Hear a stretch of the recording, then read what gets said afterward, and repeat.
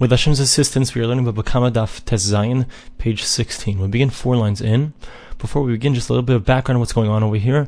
So, in the previous daf, we learned that in the Mishnah, there are two different implications in regards to a case where you have Karen, where an animal is goring in the reshus of the nizak of the person who got damaged. The implication of the first part of the Mishnah was that there would be an obligation to only pay chatzi nezek, half the nezek, which sounds like the Rabbanon. And then the implication of the second part of the Mishnah sounds like Rabbi Tarfon, that in fact, if it was in the reshus hanizak, you have to pay nezek shalim. So there were two different possibilities as to the resolution. The first possibility was that we said that in fact the first part of the Mishnah is the Rabbanon, and the second part is Rabbi Tarfon. Then we said, no, the second answer was that the whole entire Mishnah is Rabbi Tarfon. So why does he say in the first part of the Mishnah that in fact there's only an obligation to pay half of the damages? So we said that the answer is because it's a case where there's a right for both of the shvar and both of the oxen to be there, but there's only right for one person as far as the fruits are concerned. Only one of them has the right to be there. That's why you pay nezek shalom in regards to the shein, in regards to any kind of eating that caused damage. In regards to Karen, so it's considered like a reshus harabim, and therefore there's only an obligation to pay chatzi nezek, even according to Rabbi Tarfon. So now we begin the Gemara, the fourth line. Amar Rav Kahana says, Amrisu l'shmaisa kameder Rav Zvid.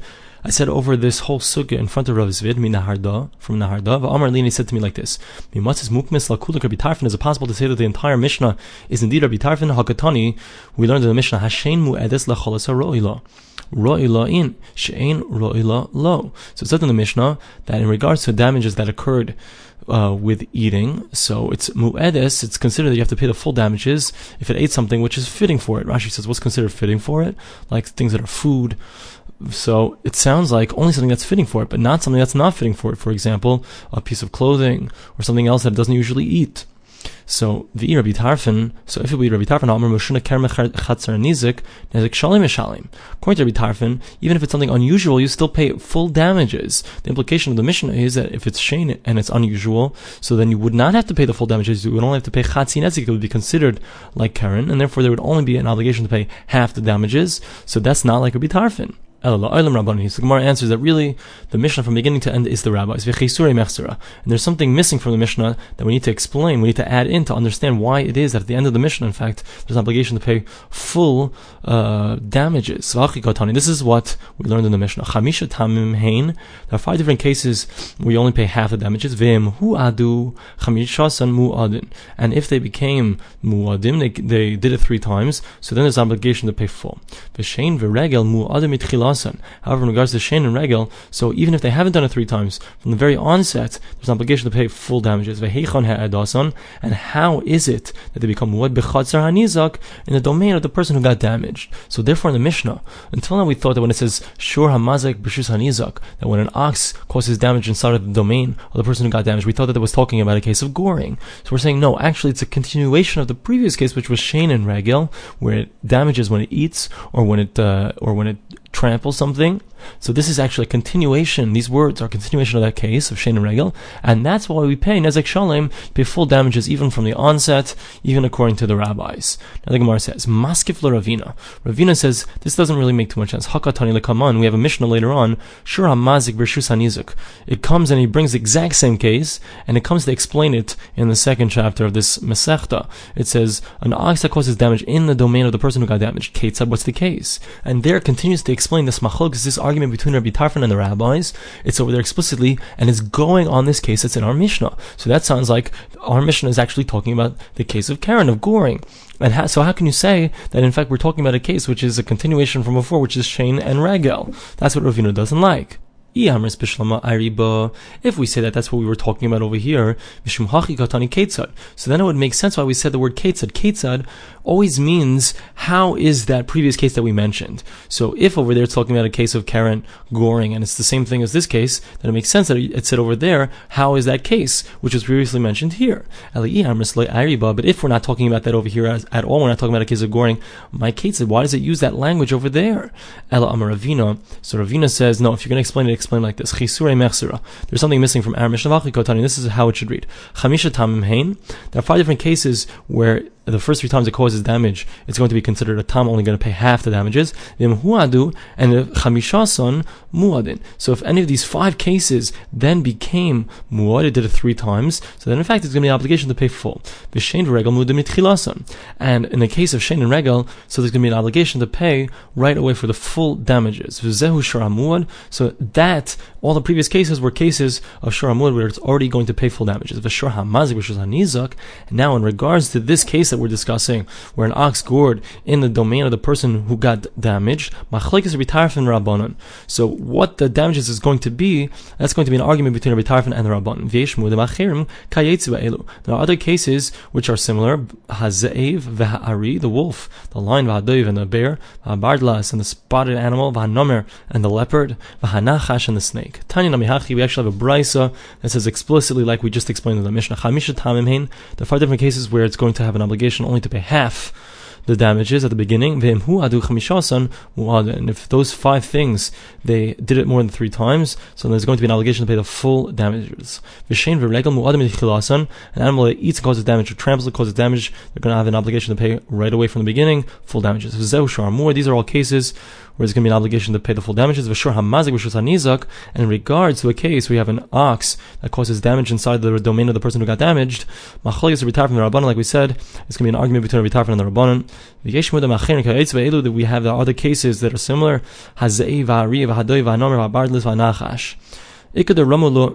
They're actually those who took the Brisa and the Mishnah and made a contradiction out of it. Tnan, we learned in the Mishnah. We said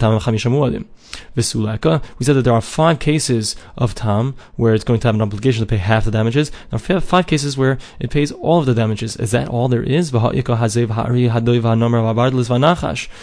more than 5 cases. You've got the wolf, the lion, the bear, the leopard, the spotted animal, and the snake. So what about those? Why don't you count those in the 5? We answer, Ravina says, something's missing, and this is how it should be read, the Mishnah.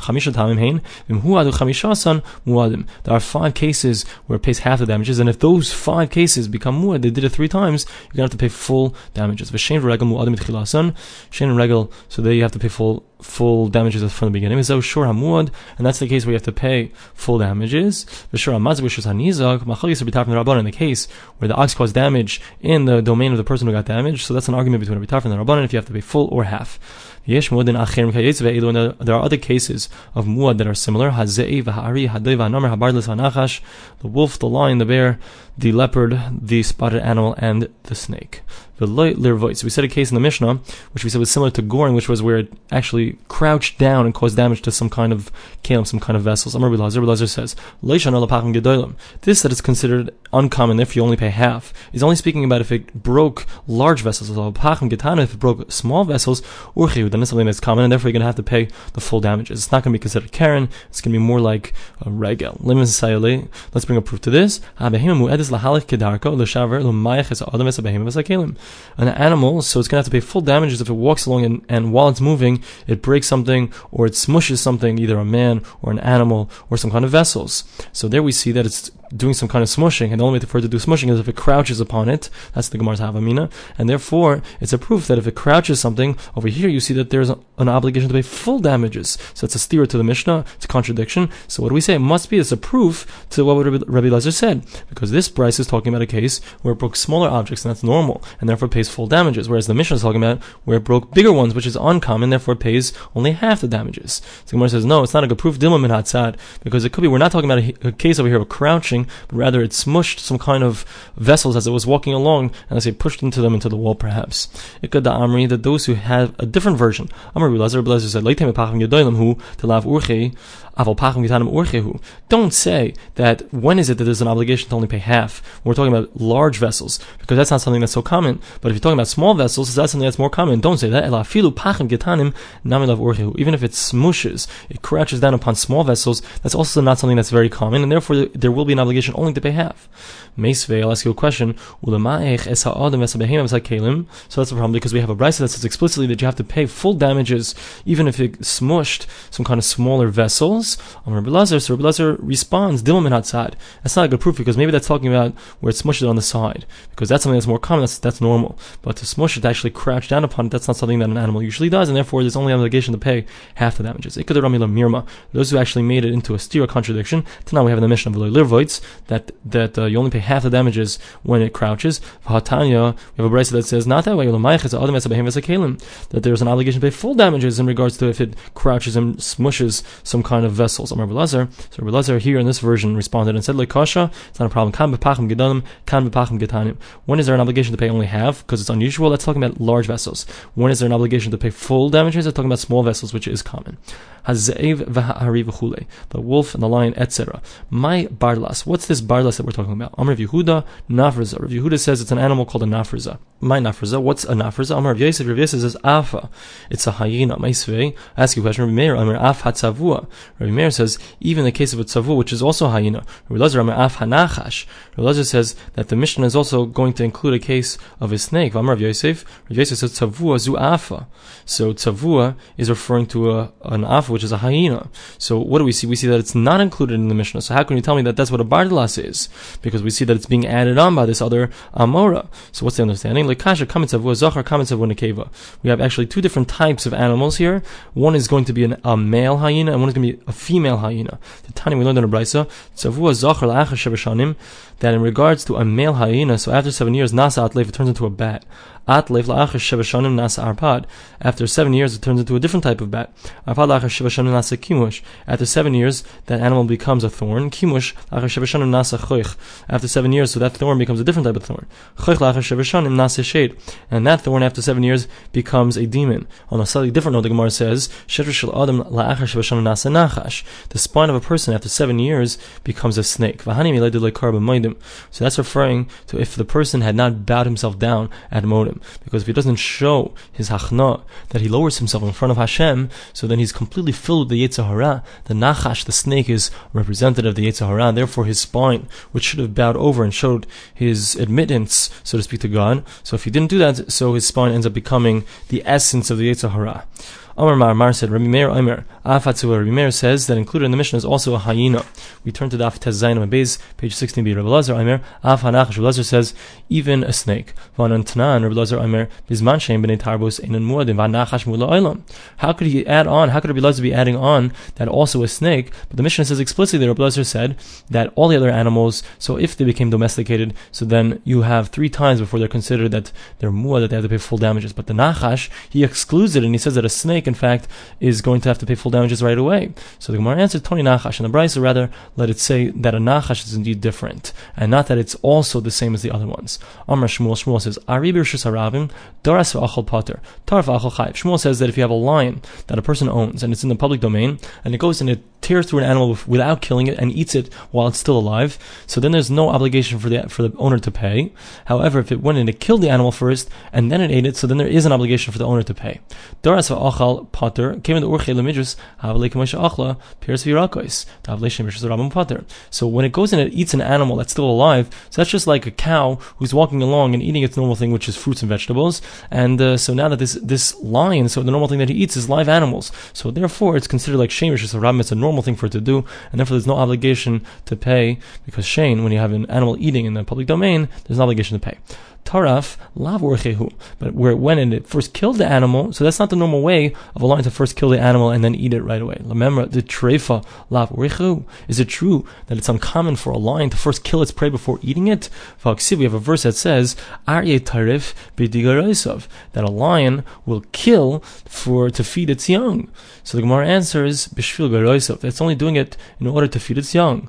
Wait, the Gemara says, what about the rest of the pasuk? Umechanek levaisav, it also is going to choke animals and kill them in order to bring them to its wife, to the female lions. The Gemara answers b'shvil levaisav, that's only because he's doing it for them.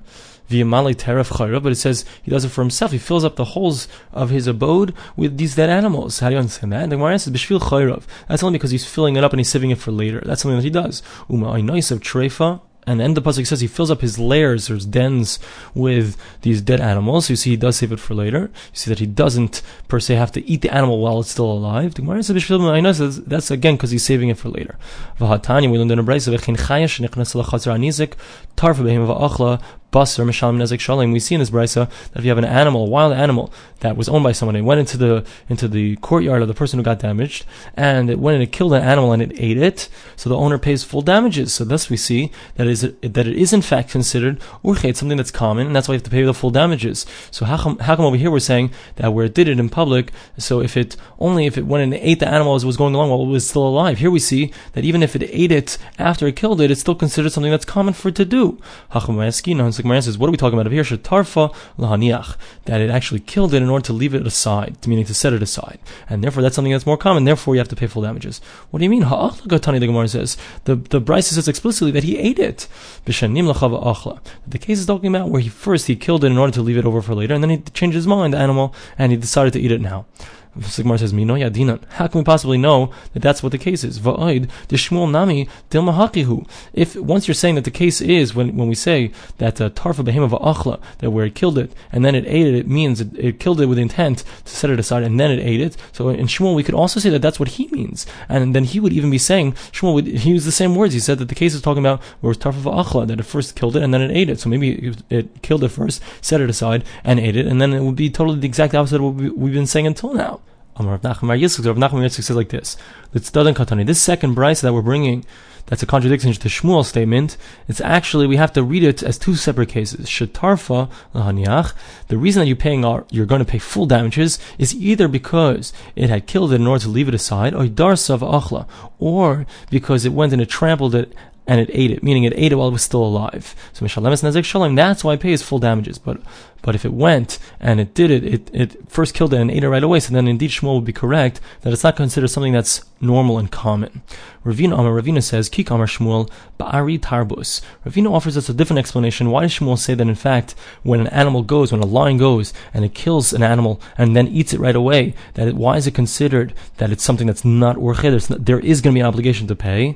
Kik Amar Shmuel, Ba'ari Tarbus, because we're talking about an animal, a lion, which was domesticated. As according to Rabbi Elazar, the Amar Lav Urche, that it's not the common way of an animal which is domesticated, even a lion, to go and cause damage, to kill an animal in Rosh Hashanah. And that's why there's an obligation to pay. However, in the Brisa, it would seem that it's normal for the animal to go and cause damage, because we're not talking about an animal which is domesticated, but rather it's a wild animal that a person brought home and it went in and caused damage. So there, it's normal for the animal to go out and cause damage. So another Gemara challenges that and says, if that's so, afilu darsa nami lechayiv. Even in the first case of Shmuel, where the animal was walking along and it ate something which was a live animal, there should also be an obligation to pay, because if we're talking about a tamed animal, a trained animal, so then it's not normal for a trained animal to just go out of the blue, eat animals along the way. So from the fact that Shmuel says that there's no obligation to pay there, Ella de Ravina lama de Shmuel itmar. It's clear that Ravina did not say his statement on Shmuel. Ella masnisa, actually he said the statement on the Brisa. Kitani masnisa ba'ari tarbus. In the Brisa, where it says that there's an obligation to pay when it comes to Rishus HaYachid, when it caused damage in the domain of the person who got damaged. So then that's talking about a case where you have a lion that's tamed. It's going according to Rabbi Elazar Damar Lav Urche, that it's not common, and therefore that's why there's an obligation to pay. The Gemara says, if that's so, if that's so you should only have to pay half of the damages. The Gemara answers the ayat. We could say that it already did it 3 times, and therefore there's an obligation to pay full. If that's so where's this brisa brought? It's brought later on, and it's going on the concept of shein, of an animal that's causing damage while it eats. And what would be more appropriate if we're understanding it correctly? It should have been said, Gabi told it the Karen boile bisniyeh. It should have been said in regards to a case which is a subcategory of Karen, of goring. That's what the case is according to what we're saying. When it says kasher, it's a good question. Now we begin the Mishnah. What's the difference between a case of tam and a case of muad? That where an animal did not yet gore 3 times, so it pays half the damages, and it pays from the body of the animal itself who caused the damage. And if it already did it 3 times, so then it pays full damages, and it pays it from property. My aliyah, the Gemara says, what does aliyah mean? It means the best of his properties. And similarly the verse says, Chizkiyahu slept, so to speak, with his parents, meaning he died. And he was buried in the best cemetery of the house of David. Rabbi Elazar says, it was in the best, near the best people, of the family. Who was referring to David Shlomo. He was buried near King David and King Solomon. He was buried in the cemetery that was dug for him in the house in the city of David. And they laid him to rest in a place that was filled with all kinds of different spices. What does it mean when it says these two different ways of saying spices? Rabbi Elazar Amar Zini. Rabbi Elazar says there are many different types of sweet-smelling perfume type spices. Rabbi Shmuel Bar Nachmani says, why is it referred to them as zanim? Because anyone who smelled these types of spices perfumes, they will come to licentious behavior. The Gemara continues, this verse is talking about Yirmiyahu, Navi, Jeremiah the prophet, and he said that they dug a pit for me to be able to trap me, and they hid some kind of vessels to trip my feet. Rabbi Elazar says, that they actually accused him that he had relations with a prostitute. Rabbi Shmuel Bar Nachmani says, they said no, they actually had relations with a woman who was married. It's good according to the one who said that they accused him of having relations with a prostitute. That's why the verse says, for a deep pit is a prostitute. So it uses the word shucha in both places, so that's why we could say it's a reference to this concept. But according to the one who says that they accused him of having relations with another man's wife, my shucha, so how does it fit into the word shucha? The Gemara answers, if a person has relations with a woman who is another man's wife, does that come out of the concept of a zone of a prostitute? So that would be included, and therefore we could say that that's the explanation of the verse. It's good according to the one who says that they accused him of having relations with another man's wife. That's why the verse says, you know of all of their plans against me to kill me. So it makes sense if they were the ones that were accusing him that he had been with another man's wife, so then there's an obligation for him to die.